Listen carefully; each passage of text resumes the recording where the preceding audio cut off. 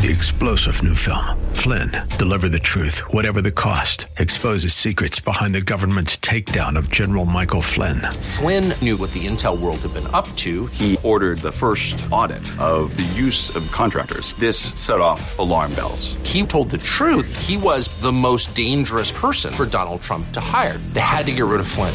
Flynn, Deliver the Truth, Whatever the Cost. Available now. Watch it today. Go to salemnow.com. salemnow.com.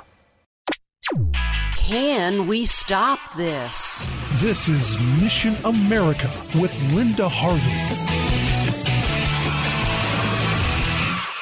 One of the most heartbreaking trends in our culture today has just been reported by the Centers for Disease Control, and it's the increase in suicides among our children. The suicide rate for youth ages 10 to 14, middle schoolers, has tripled in the past decade. That's right, tripled. The suicide rate for older teens has also risen, although not by as much as middle schoolers. In fact, for the entire group of young people ages 10 to 24, suicide has now surpassed homicide and is the second leading cause of death for this age group in the country. So what are the risk factors for suicide, and why is it rising? Certainly we know that a young person who has emotional issues like depression or who has a tendency to be angry and abusive to others is at higher risk. Also, drugs or alcohol are involved in 1 out of 3 suicides.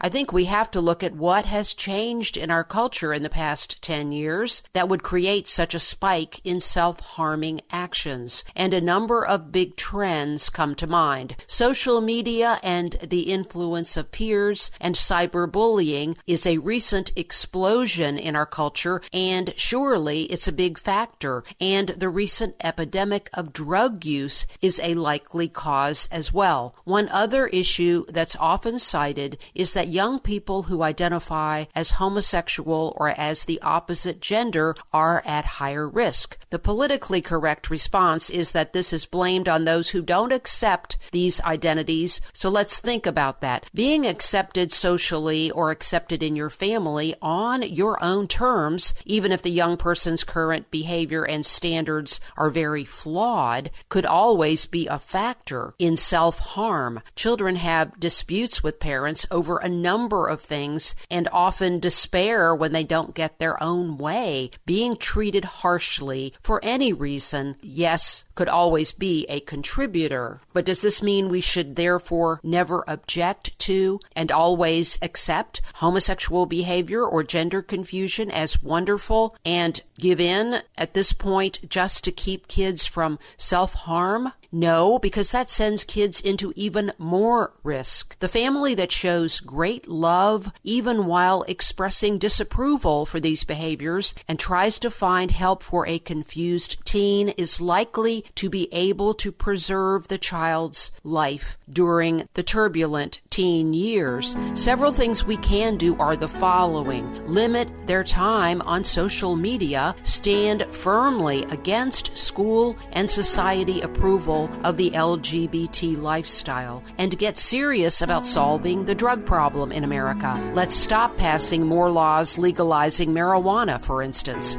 And last but most important, raise your children in a home that honors God and go as a family to a biblically faithful church. That will go a long way to giving your child the stable spiritual roots to navigate life's problems when they come. I'm Linda Harvey. Thanks for listening. For more information and lots of news and Christian commentary on today's culture, log on to missionamerica.com. That's missionamerica.com. And be sure to listen to Mission America every Saturday afternoon from 1 to 1:30 here on AM 880 and 104.5 FM The Word, WRFD. And remember, with God, all things are still possible.